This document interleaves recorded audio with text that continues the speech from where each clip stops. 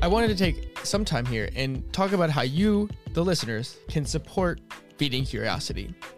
I've always believed in providing more content to whoever listens to this of value than what you would ever pay for.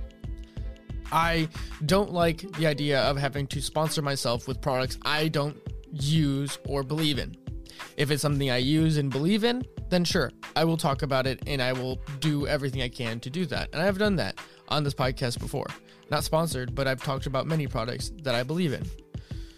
But in the aims of choosing to create a new model that I believe in and that we should all be striving for, is breaking ourselves away from the subsidized model that ads provide.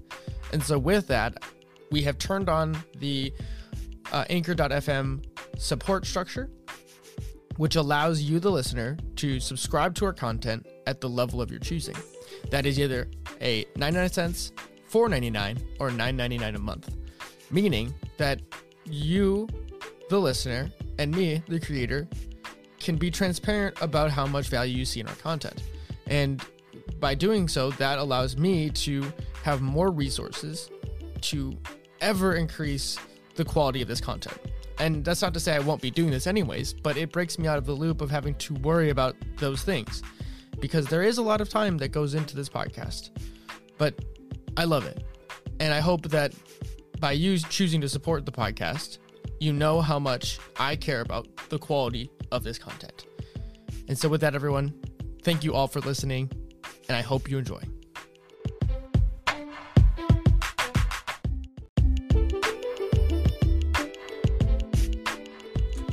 Hello, everyone. I want to talk to everyone today about an idea I've been thinking about, which is about creating liminal space in our lives. Liminal can mean a lot of different things, and the context in which I've been thinking about liminal space is transitions within our days. Most of us know transitions on bigger scales, like when you get a promotion, you get married, you start a relationship. That's typical transition periods in all of our lives. But I think we can take this step and kind of scale it back a little bit.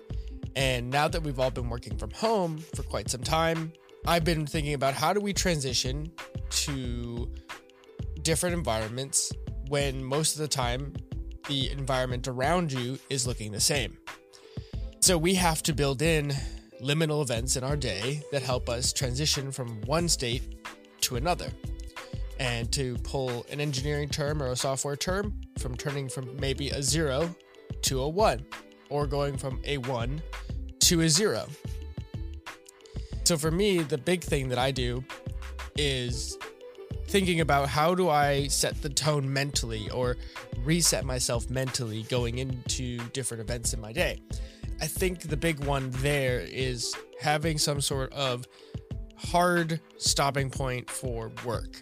Because as most of us know, if you're working remotely or just find yourself being in work mode more often because there's not as much to be doing right now, I think we have to set boundaries from work. Even too, I can imagine situations that we have bosses who expect us to be on call more often now because there's not much going on, right? So it's if they notice they need something from you and you're not responding quick enough, they are immediately going to start wondering, hey, where is Eric? Why is he not responding to his emails right now? Or he should be answering his phone.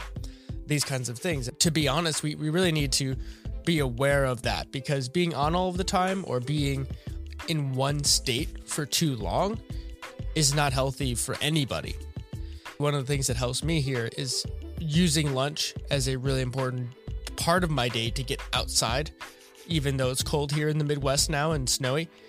Getting outside and being in the sun for even a little bit of time has been really helpful. On the days that I do go out, I tend to actually go to the gym now because I feel like having that little midday reset really helps me get into a better state going into my evening.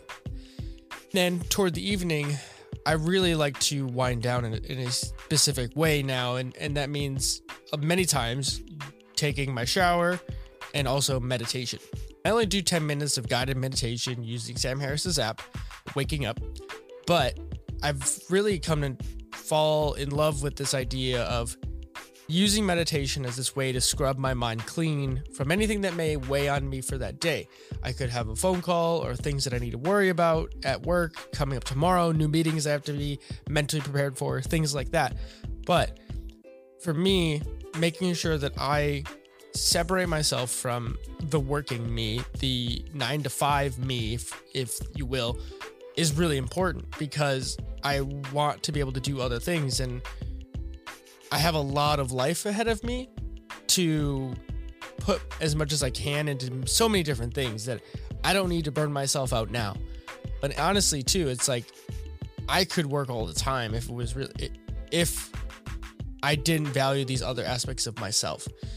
Jumping back to working out aspect of this is you don't have to go hard in the gym every day, even if you just use it to make a liminal space, right? Like you can go to the gym as just a transitionary point of after work, I go to the gym and then I come home and enjoy time with my family or my friends or whoever or whatever. You can do things like that help you transition between one part of your life into another so that you don't bring in the baggage of the day with you. Not only that, but it puts a separation point between your work life and the rest of your life. I think that's really important. And this is something I'm working on. I'm curious if anyone else has played with anything like this, or now that I've talked about it, do you have anything like this in your life about transition spaces or liminal events on a daily basis?